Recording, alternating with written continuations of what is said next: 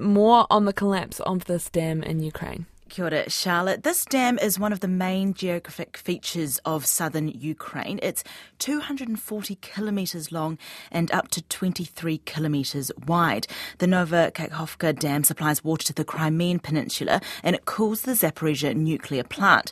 So after being blown up, water is now surging down the Dnipro river, flooding dozens of towns. Russia controls the dam and has denied destroying it, instead blaming Ukrainian shelling. Around 40,000 people need to be evacuated and up to 70 towns and villages are at risk of flooding. Here's Alexei Sandukov, a resident of Kherson. I saw the river level going up. It rose by 1 meter early in the morning. Then I went to other different locations to see how it goes, maybe help my friends. After a while, by the lunch, it was 2.5 meters. And we saw the local promenade underwater already. The Ukrainians and the West blame Russian forces. President Zelensky says it's an act of war against life, nature and civilization. It was an absolutely deliberate and prepared explosion. The Russians knew exactly what they were doing. The flooding of the southern regions of our country has been going on all night. 80 towns and villages are underwater. Evacuation has already begun. And these are just the initial consequences. But Kremlin spokesman Dmitry Peskov is accusing Ukraine of sabotage to distract from its counter-offensive. We can state unequivocally that we are talking about a deliberate sabotage of the Kak-hov-ka dam by the Ukrainian side. This sabotage has potentially very serious consequences for several tens of thousands of residents of the region, as well as ecological consequences. The BBC's Vitaly Shevchenko has more on the risks. Huge amounts of dramatic videos and photographs showing whole streets, whole towns being submerged in water. But upstream, we're talking about tens of thousands of people who, for generations, have relied on this massive expanse of water for drinking water, for irrigation, and the nuclear power station. For now, the authorities in Ukraine say that the situation there is under control, but that station relies on Kak-hov-ka for cooling its 6 massive reactors. So what we're talking about are enormous risks both upstream and downstream from the Kak-hov-ka dam. The European Union is calling it barbaric and a new escalation. The White House says it can't conclusively say who's behind the dam breach. The BBC's Paul Adams has this analysis on who may have been behind the attack and the strategy. You're seeing a small bit of history unfolding. For a long time, it was lawful to attack dams. The practice became illegal in the 1970s, and it's considered customary now that you can't attack dams, and it would be considered a war crime. It's a war crime because it's disproportionate and it's indiscriminate in its impact. And so we're seeing a new phase of the war unfold right now. Under which law is it illegal? It's under the additional protocol, which was an addition to the Geneva Conventions of 1949.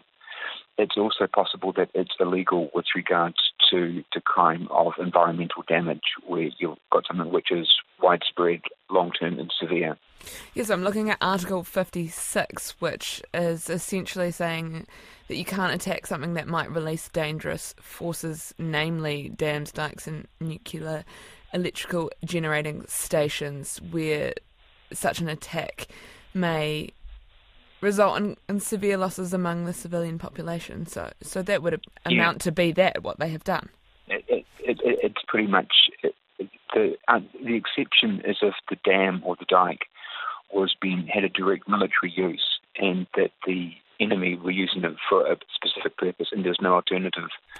That exception does not apply to the situation. The other problem you've got is that law that you're citing from 1977, Mr. Putin removed Russia's signature from it, and so he would argue that law doesn't apply.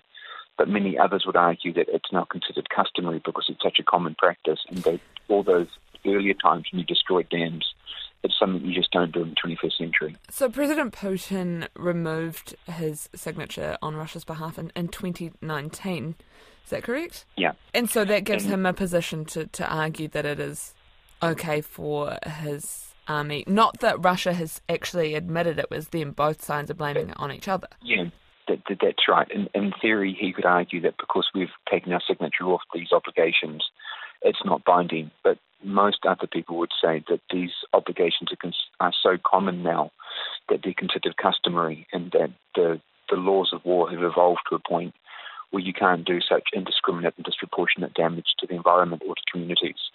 This is by far not the first war crime that Russia has been investigated for. Why do you say that this is a new scale of war?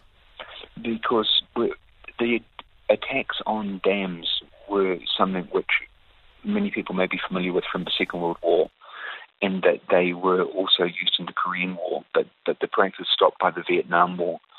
And the thinking in international armed conflict law was that it becomes more refined, more proportionate, more specific on who you target.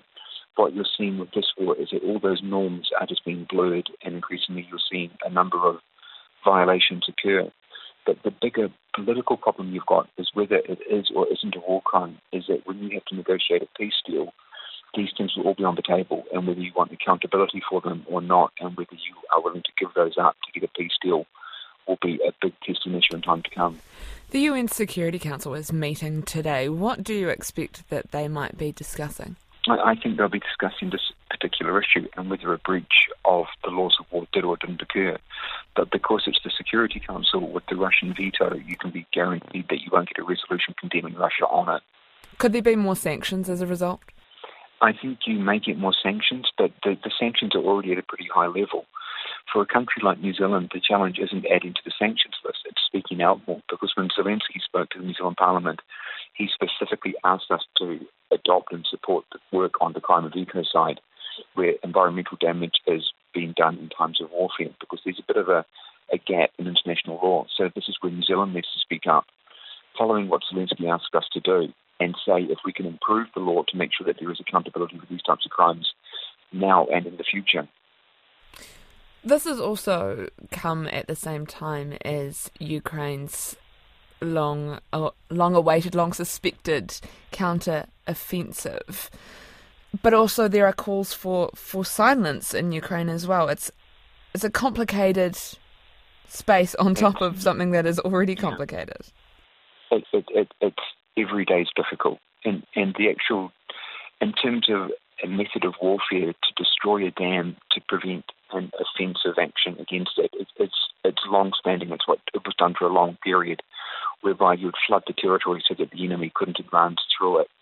It's no longer acceptable, but my concern is that you just keep seeing repeated breaches of war, and it makes it easier for the next breach to occur. And things are going in the wrong direction in this regard, because if Mr. Putin can't contain the offensive against his forces, he may resort to even more drastic things. Can anything be done? We have to speak out clearly that we consider this a crime, that we expect accountability will be part of what will happen in the future. We need to take a lead in making sure that this issue is highlighted, and just not losing focus that what you're seeing right now is just the erosion of the norms of the laws of warfare. The enemy couldn't advance through it.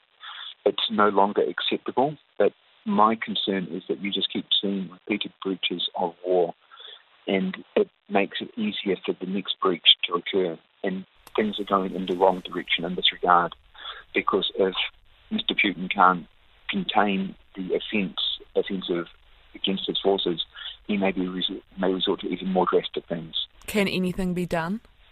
We have to speak out clearly that we consider this a crime, that we expect accountability will be part of what will happen in the future. We need to take a lead in making sure that this issue is highlighted, and just not losing focus that what you're seeing right now is just the erosion of the norms